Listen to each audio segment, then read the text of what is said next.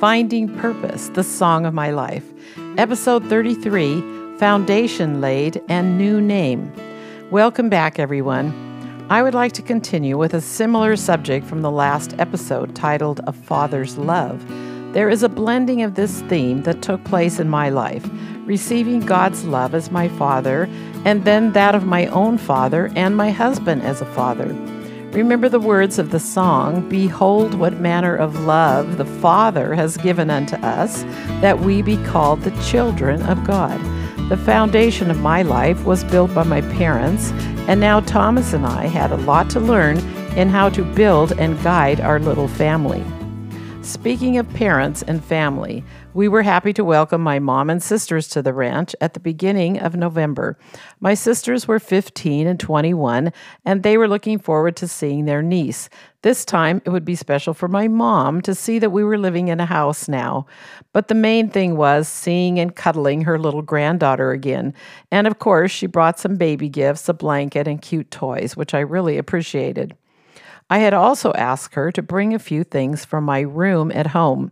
When I was a teenager, my sister and I often went to thrift stores, where I had acquired a nice collection of baskets, pottery, and pictures. I especially appreciated that she brought my portable sewing machine, the one I had made our tipi on.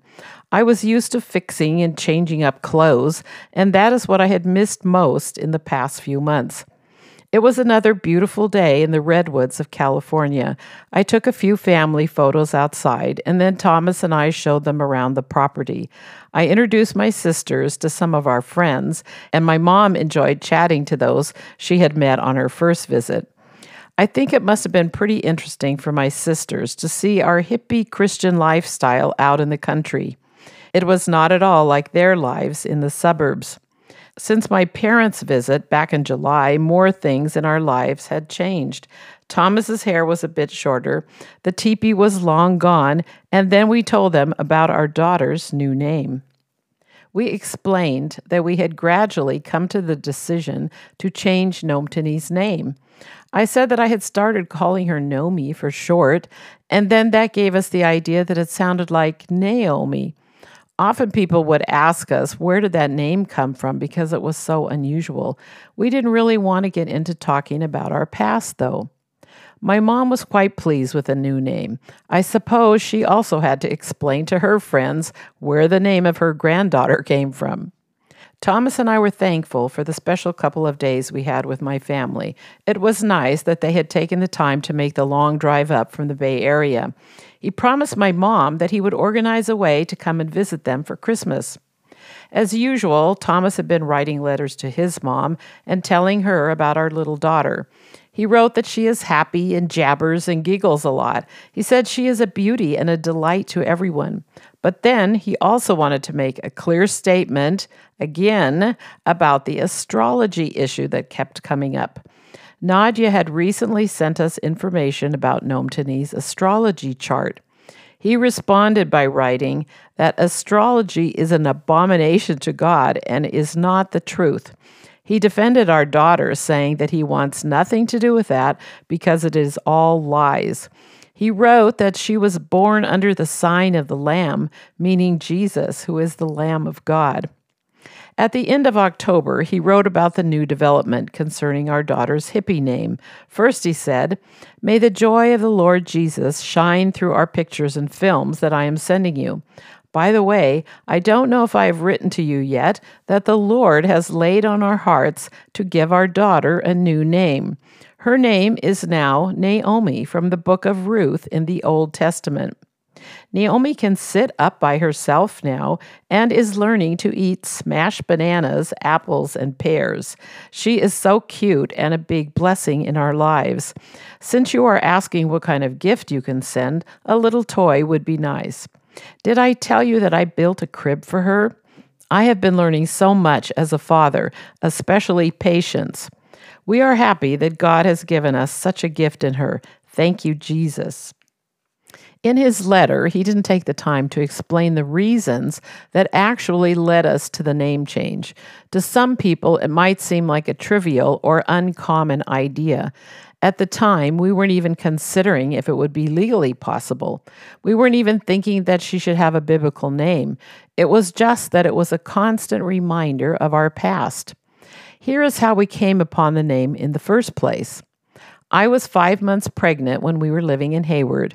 That is when we started to consider moving to the mountains and living in a tipi. This idea came from our mystical camping trip to Zion National Park in Utah. I talked about that in episode 9, A Search for Truth. We were literally living in Cloud 9 out there in those mountains. My girlfriend's husband and Thomas were smoking grass and taking peyote every evening.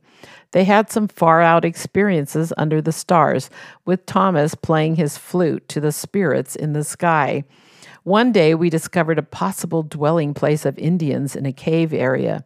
This became our inspiration for wanting to live like the native dwellers, out in nature in a teepee. When we returned from the trip, Thomas continued with his habit of stealing books, which included songbooks. During this time, he had learned from some guy how to make flutes out of bamboo.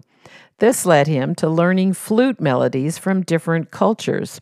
He would spend hours out in the field or the chicken shed practicing. One day, he happened to notice the name of a song in his South African songbook. When he came into the house, he said, "Listen to this song." He played the simple, beautiful melody for me and said, "Look at the title. If we are having a girl, don't you think this would be a perfect name for her? Nomtini, the beautiful maiden on the mountain." We could already imagine her accompanying to the sound of Thomas's flute, running barefoot up the mountain, feeling free as a bird. That vision gave us even more motivation to move away from the city life. We were enthralled with the idea of a dreamy, mystical kind of life where we hope to live with other hippies in a utopian type of community. But after all we had been through, we had the rude awakening that such a dream world does not exist. We had come back down to earth, and God was giving us completely different goals and His purpose for our lives.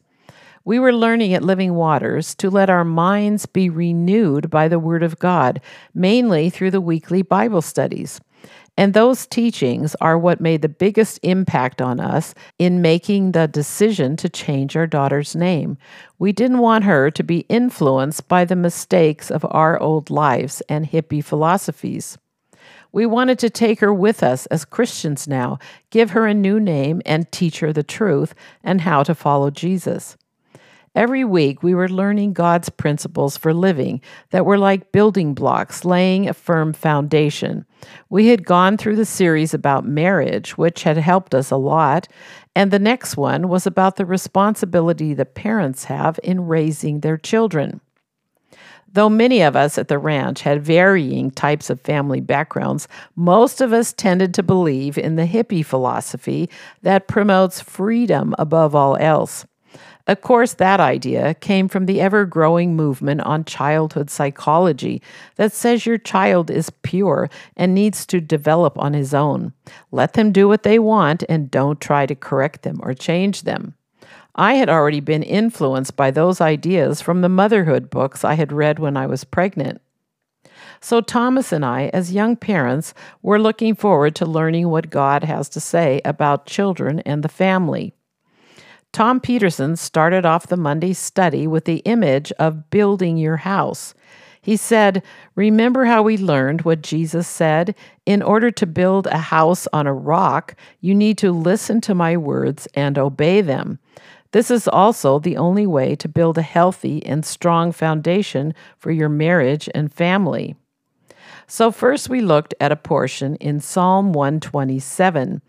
Verse 1 says, "Unless the Lord builds the house, they labor in vain who build it." Tom talked about how we need the wisdom of God, which is the opposite of our ways and understanding.